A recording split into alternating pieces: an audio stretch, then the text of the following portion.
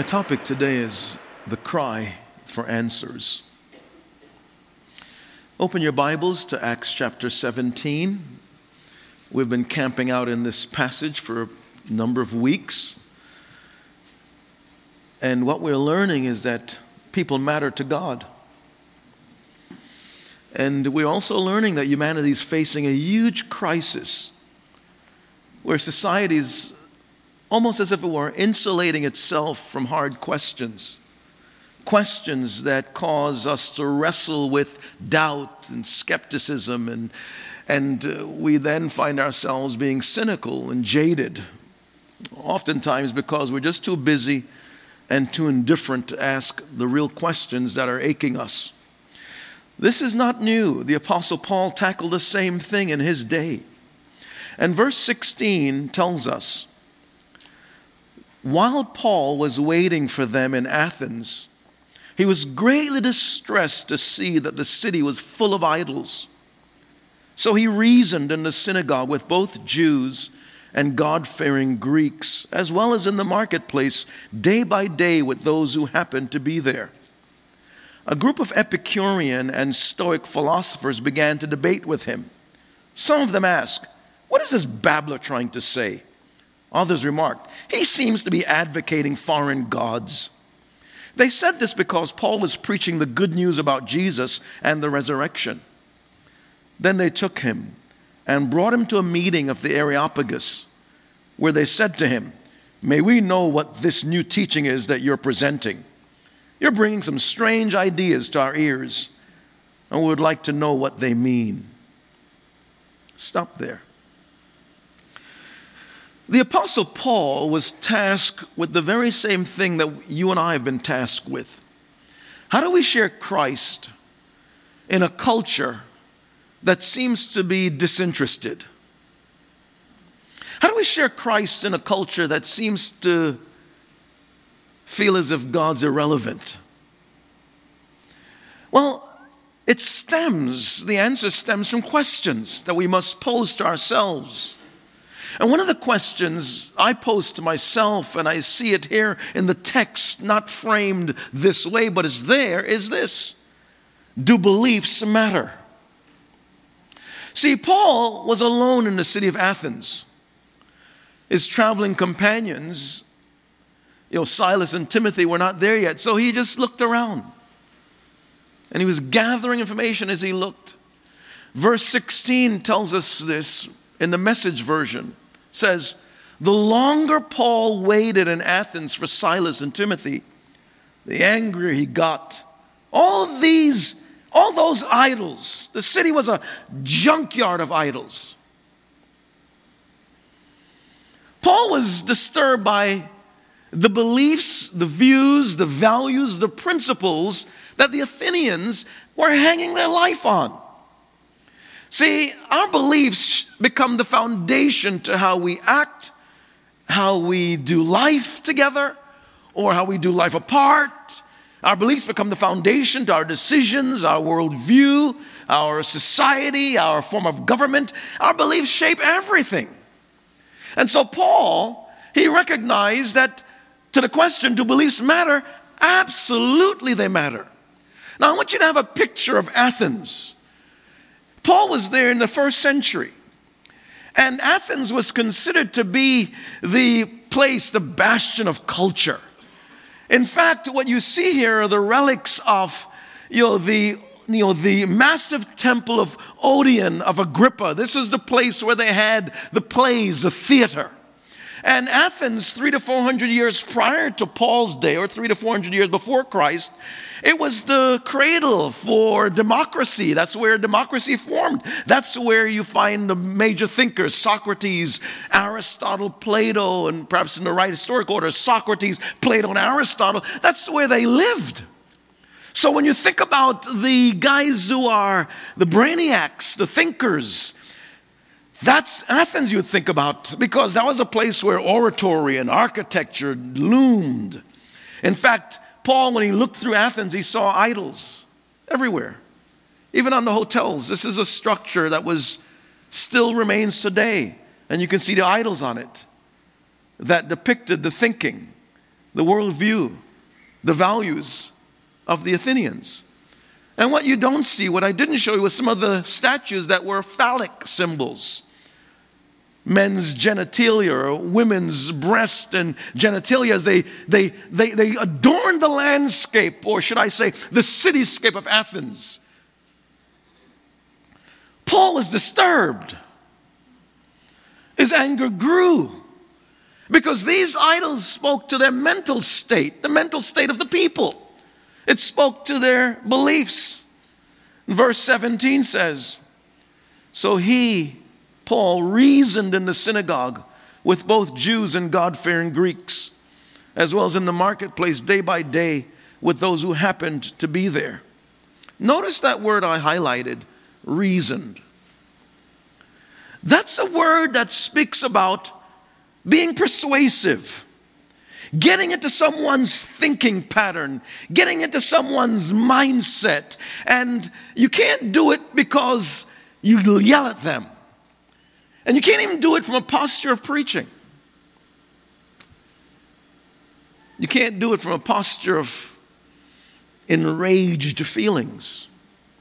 This type of communication comes from a heart place, a place of understanding and a place of love. That means Paul loved the Athenians so much that he found a way to, when he went to the synagogue, to reason, to talk with, to talk through, to help them see that their worldview, their belief system was really creating a lot of pain and would result in a life and a lifestyle that doesn't reflect the flourishing life that God had intended for them. And then he didn't use the same method of reasoning when he went to the marketplace, the city center. He realized that these individuals had different worldviews, different assumptions, different thought processes, different thinking. So he had to listen to their stories and find out what their reasoning was for idols and the proliferation of idols and why they believed in idols so much. And when he found also in their communication of their beliefs, their intellectual sticking points to why not believe in the one and true God. Why not believe in Jesus, the Savior of the world? And when he found their intellectual sticking point because of maybe flawed logic, there he intersected a perspective that would help them shift. So there are people that you have in your life right now, on your job, in your home, in your family, in your community, that God has tasked you to try to find out what they believe in, and to help reason with them through their belief structure so they can shift from this place where they may have deified people or deified drugs or deified their own sexuality or deified humanity or deified money, and get them to come to the place where they realize, hey, there's a need that you have, that sex, that money, that fame, that popularity, none of those things can fill up. And so Paul recognized that these Athenians, they had a moral problem because the idols, particularly the phallic symbols, represented their views. When you lack a moral code, it creates a disintegrated character. It keeps you fragmented. I don't know if you've been watching the news lately. What we saw, for many, alarmed us. We saw B. Smith and her husband, Dan Gatsby, some 30 years married. And B. Smith, for you who may not know, she's a famous model or restaurateur who is, and she's, is involved in all kinds of public social things for many, many years. But for the past several years, B. Smith has been stricken with Alzheimer's. And this dreaded disease that causes people to lose their mental faculties, and also as it grows and intensifies, the person becomes unaware of their surroundings and even unaware of the people that they may have known for decades. And so during the early stage of this disease, Dan Gatsby says that when he and his wife had a conversation, she said to him, I want you to go on. In other words, live your life, because my life, as this disease eats away at me, I'm not going to have any kind of life. And so what Dan Gatsby did was then he has a girlfriend, and the girlfriend's a live-in girlfriend. And he calls this live-in girlfriend his life partner, Alex Lerner. And so he and Alex Lerner, his life partner, they treat and they care, become a caregiver for his wife, B. Smith. Now, this has caused such anger in the broader society that there have been some death threats on Dan Gatsby. People are saying, wait a second, this is wrong. This moral outcry says this is wrong. And so he then goes around the circuit, the media circuit, the different TV program, the Dr. Oz, The View, and others, to give his take, to say, wait a second, I'm just doing what my wife said. My wife says, go on with your life. Now, some of you, just by you shaking your head, getting angry, I know what you think. I polled my wife. I said, honey, you heard about Dan Gatsby. You know where I'm going. I said, well, what do you think about that? As if to say, do I have that kind of latitude? All I felt was these long fingers around my throat. And and so I almost didn't make it here today. But the idea was that there's this moral imprint on us human beings. Regardless of what you may say or what you may consider to be your religious worldview, imprinted on us, there's this sense of justice and rightness and wrongness. I remember one of my friends who since had gone home to be with the Lord, he used to be a sociology professor, and he said that he did his doctoral dissertation among some of the indigenous tribes along the Amazon River. And he went there, and so he said they'd never seen someone white before in their lives. And I didn't know their language, and they didn't know my language, and I simply observed. And he said to me, David, one day I was there just observing, and I heard this noise in the bush, and there was this man physically assaulting a woman. And another villagers came and they broke it up. And then when I tried to question and queried them as to why this guy was doing that, and they said he found his wife cheating with another man. I'm bringing out not the focus on the assault, which is wrong. I'm bringing out, imprinted on the human heart, is the moral call to, when I'm violated, it hurts, even though no one has taught me the gospel. No one has presented to me what Jesus says we should do or not do, or the worldview that is the Judeo-Christian worldview that the Bible espouses. The point I'm bringing out is that to the question, do beliefs matter? Answer, absolutely they matter. And if we don't know how to help our children frame their beliefs and be able to point them in the right direction behaviorally and philosophically and with their reasoning through things, then we're going to find ourselves creating a society in years to come that's worse than our society today. I'm not making light of Dan Gatsby's pain and the pain of having to take care of a wife that may not at times even recognize who he is. I'm not making light of that.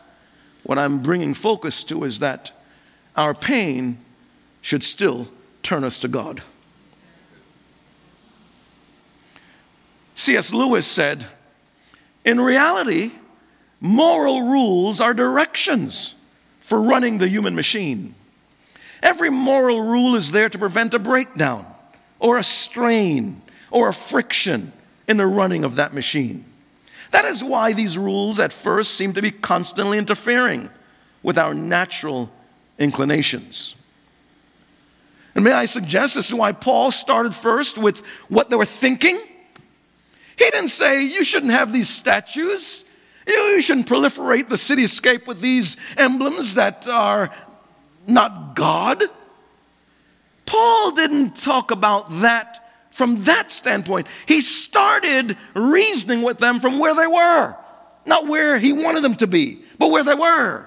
And Paul said, wait a second, I've been watching and looking through the city and I see you guys have this statue and the placard reads, to an unknown God.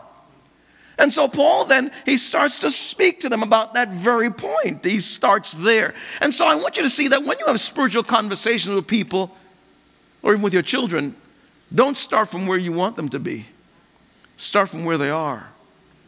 And get into their minds, into their hearts, into their framework, So when they start to reason, they're not doing things because you said, don't do this, do that, do this, do the other. No, people are not robots. And so when you get into their thinking, the question we must have in our thinking is this: do beliefs matter? Go to the core, go to the base, go to the thinking, go to the assumptions, go to the presuppositions, and start from there. The next question that I see emerge from the text is, does God exist? See, Paul had something to say to the Athenians. He started with the beliefs that I saw in the city center, you guys have this statue with the placard to the unknown God. He said, I want to declare that unknown God to you. In fact, verse 22, when they had whisked him away to the Areopagus, Mars Hill, or to the council place where they're going to talk, the scripture says in verse 22, so Paul stood up in front of the council and said, people of Athens, I see that you're very religious. As I was going through your city and looking at the things you worship, I found an altar with the words, to an unknown God. You worship this God, but you don't really know him. So I want to tell you about him. This God made the world and everything in it. He is Lord of heaven and earth. And he doesn't live in temples built by human hands. He doesn't need help from anyone. He gives life, breath, and everything else to all people. I love the wisdom of Paul. Let's take a play out of Paul's playbook. To reason, start on common ground. He didn't rebuke, didn't correct, didn't lambaste, didn't scold. He says, you guys, I applaud you. As I looked through your city, I saw the placard underneath the statue to an unknown God. I applaud you because you recognize that you didn't get here by yourselves. I applaud you because you realize that as powerful, as witty, as creative, as ingenious, as scientific as we human beings are, we didn't create ourselves. I applaud you guys because you have a religious orientation and bent. So I validate the fact that you believe in this unknown God. But he's saying, let's take it a little bit farther. He says, I want to talk with you about that very God. Now he gets into their thinking. He says, think about it now. This God who created the world and everything that there is, how could you, as a human being, create a physical emblem, icon, idol to symbolize God? How could this be a good representation of God and then you worship it? I mean, Paul's saying, wait a second, think about it. See, when you reason, you try to get into a person's thinking, get on their wavelength, try to track with them, try to, be able to flow with them. It's almost like surfing on the water. You can't just jump on anywhere you want to. You watch and you watch. It's almost like when the kids, little girls, when they're playing double dutch. I mean, I never played, didn't know how to play, it has no rhythm, still have no rhythm. But when you see little kids playing double dutch, they wait for the right timing. Now, Paul, listening, watching, observing, taking heed, taking note, he says to them, if God exists, what responsibility do you have towards him? See, in other words, he's saying, consider who God really is. He's created the world and all that there is, and how could these idols that you create by your own creativity, by your own fascination, by your own wit, your own wisdom, how could they be God? See, Paul was using what you and I term today as the cosmological argument. Say with me, please, this fancy $10 word, cosmological argument. The cosmological argument, it comes from the word cosmos, the world, the universe. Paul was in essence saying that, wait a second, when you think about the world, the universe, it's so orderly, there has to be a divine designer behind all of that. Paul is pointing out that the world, it couldn't have formed accidentally, as Darwin later says, the Big Bang Theory. Because one of the big fallacies, if you notice now, atheists today, agnostics today, and in Paul's day, they were polytheistic, or they believed in many gods. Atheists today, they're trying to get a handle on their atheism, and so they say things like, it's unscientific to believe in God. How could you as a reasonable, intelligent person believe in God? It's preposterous. And so now they challenge you, and nobody wants to be dumb. No one wants to be foolish. No one wants to be unscientific. How could you? Come on. All we need is more science in order to understand whatever we don't understand today.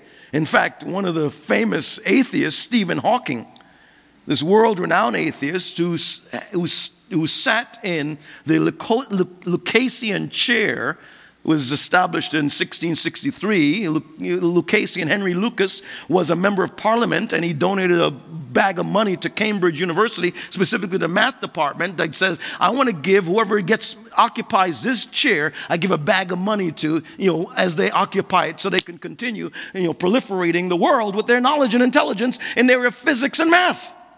And so Stephen Hawking says, because there's a law such as gravity, the universe can and will create itself from nothing.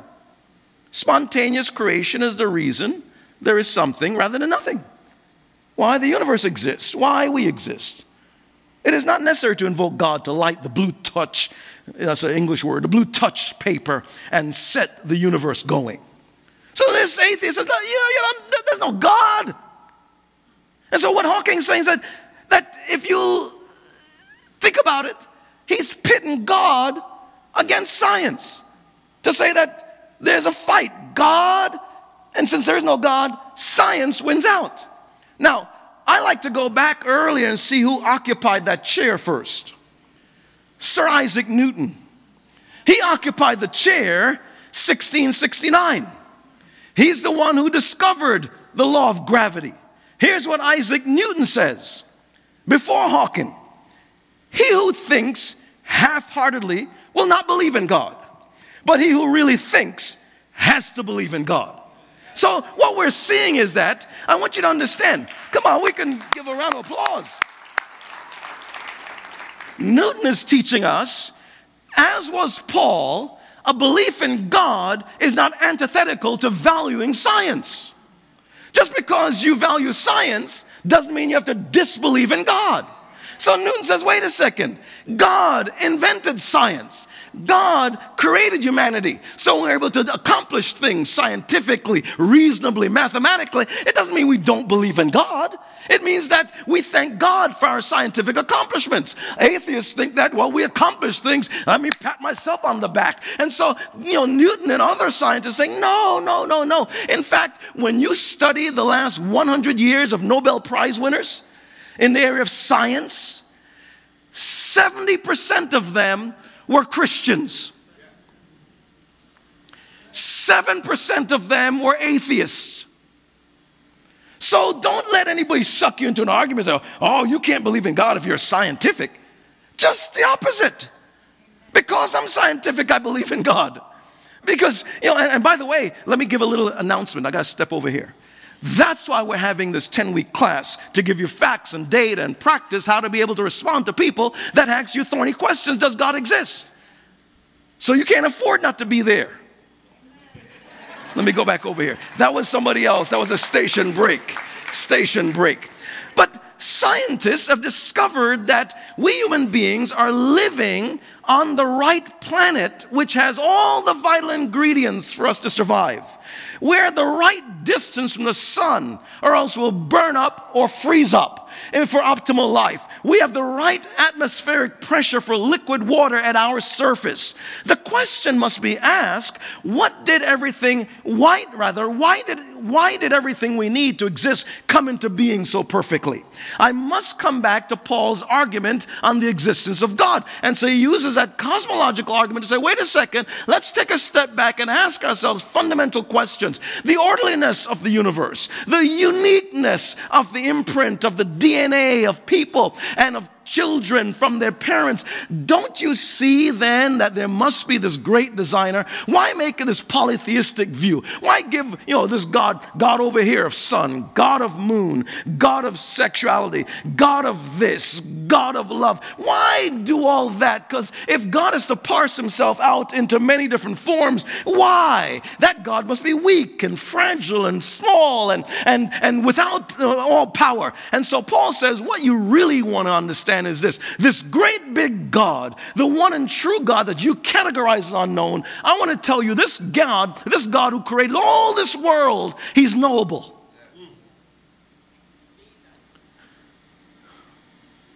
So we see questions require answers. Do beliefs matter? Absolutely. Does God exist? Yeah. And I know I could go on that route for a longer period of time, but I will over the course of this year.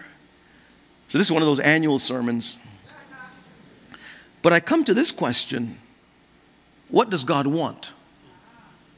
So because what good is it to have a right theology but not right relationship? Believing in God is not enough. That's what Paul is bringing out.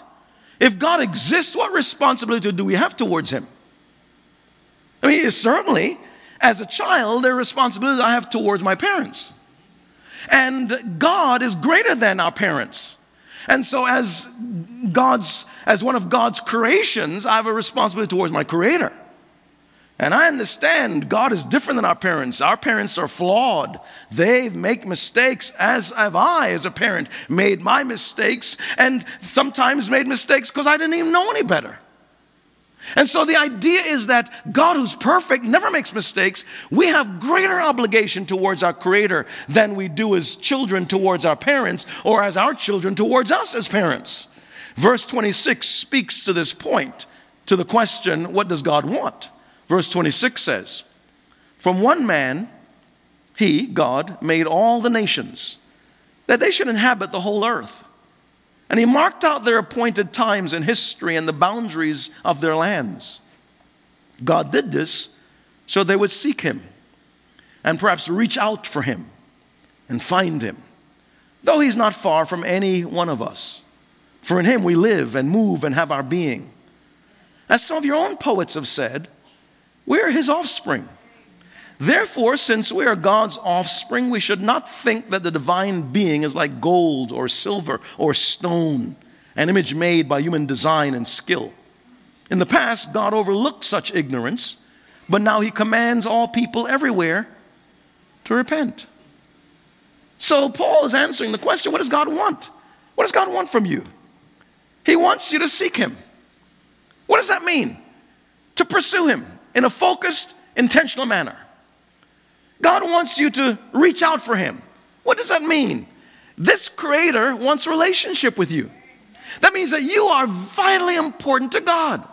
He reaches out to you. He makes himself known to you and will make himself known to you as you reach out to him. Healthy relationships are built on honesty and obedience and spending time with one another. It's built on regard and respect and honor. And so what God is saying through Paul to the Athenians is saying, look, if you stop creating these iconic things out of your own mind that's flawed, if you start saying to God, God, who are you? Can you reveal yourself to me? Can you help me understand who you are? Scripture says not only will you seek God and reach out to him, but you'll find him. God says, I can be found. To look hard for him amidst life's strange moments, even when God doesn't make sense, it can happen. I mean, many of you know my story. I was an atheist. I didn't believe in the existence of God. And so I remember when everything came to a head, I was empty, frustrated. And when I said, God, if you're real, change me. I didn't know I was praying. That night he changed me. I've been serving him for the past 36 years because of that experience. I remember being invited about 20 years ago to debate the head of the New York City Atheist Club on national TV. I didn't even know they had an atheist club. And they gave us a debate topic, the role of prayer in the public school system. So I was so young, I didn't know any better. So I said, okay, I'll do it. And so it was with Ernie Anastas. It was called Talk New York. It was a national program on cable. And so they sent this stretch limousine to pick me up from my office. I asked my wife, do you want to come with me? She said, yeah, I want to come. And so we're in a stretch limo, this long white limo. And so let me tell you, when somebody sends a stretch limo to you, just think of yourself as a turkey being basted. They're putting butter on you because you're about to be slaughtered. So I get to the studio and they put makeup on you, and I'm in the green room. Ernie comes in, they take a picture of us. And so, you're feeling good, but I felt butter all over me. And so we go into the studio. The studio sat me about 200-300 people.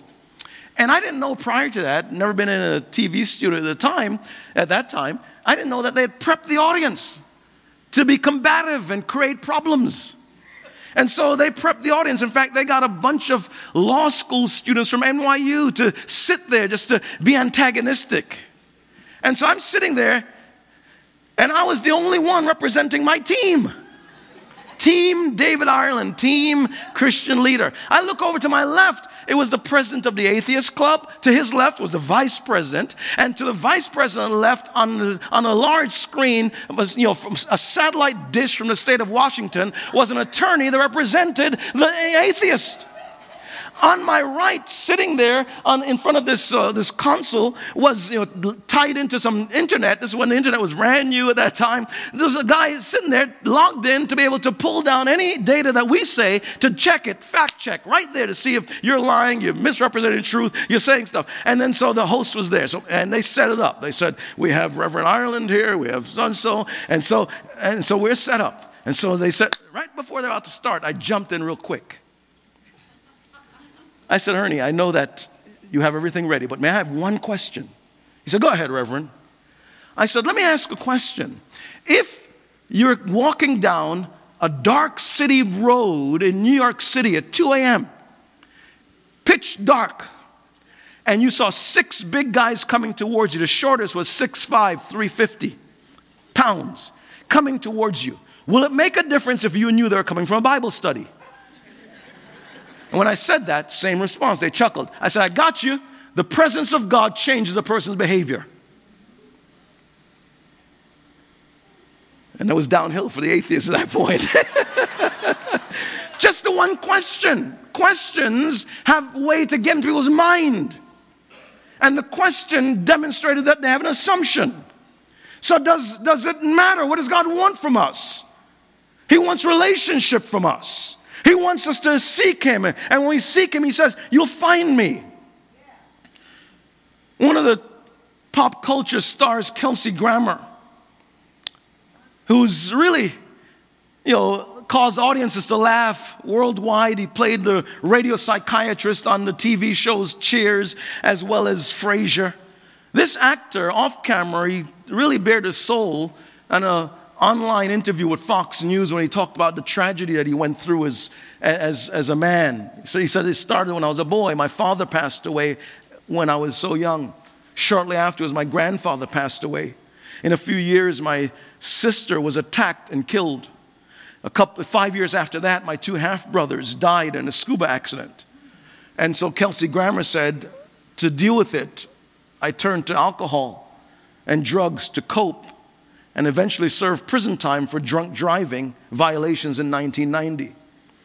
And then he said, at the end of my rope, I cried out to God, and I heard from Him. And He said the message was, I'm not out to get you, I'm here to help. And that helped Kelsey Grammer, as he said, it helped me a lot. And he ended the interview by saying, as a Christian, we always fail because we can't become Christ. But I can try to at least emulate the best qualities, even if I may fall short. So I ask you the question, what is our responsibility towards God? Answer, God's called us to seek Him, to pursue Him, and to find Him, but He also calls us to repent. Repent, it's what Paul told the Athenians. He says, God wants you to do that. Repent means to turn around. It means to turn away from what you've been doing that's wrong and destructive and turn towards God. So this holy God says, I'm building a bridge for you to get free of the things that's been holding you back. That bridge is my son who died for your sins, who paid a debt that you couldn't pay. And when you cross that bridge by inviting my son into your life, in essence, that bridge called repentance, when you cross that bridge and you find yourself, you'll come into this relationship with me that's built on holiness and love, and you'll come into all of what you've been searching for. Your idols can't satisfy you. The emptiness of the things that you've created can't satisfy you. And so what Paul was telling them, you got to repent. It's an exchange. Your blindness for his sight, your emptiness for his fullness, your life that's devoid of peace for God's life that he wants to give to you, that's full of peace and joy and fullness of the Holy Spirit. I want you to see that's what Paul was saying. And the scripture teaches us in verse 32, 33, 34 that many accepted Christ as their Savior that day in the Areopagus. And others walked away saying, we'd love to hear more about this. And so Paul built that bridge of relationship because he reasoned with them. This year, God's calling you to build some bridges. And it starts off with reasoning. When you build those bridges, powerful things can happen. And if you would just start off with loving people and opening up your life to give people access to your life, not just to your faith, but to your life, relationship with them, then you'll hear some people say, I want this Jesus that you talk about. And you'll hear others say, I'd love to hear more about this at another time. And some may walk away and say, I don't want to hear anything again. But you still would have built a bridge through relationship because you reasoned with them.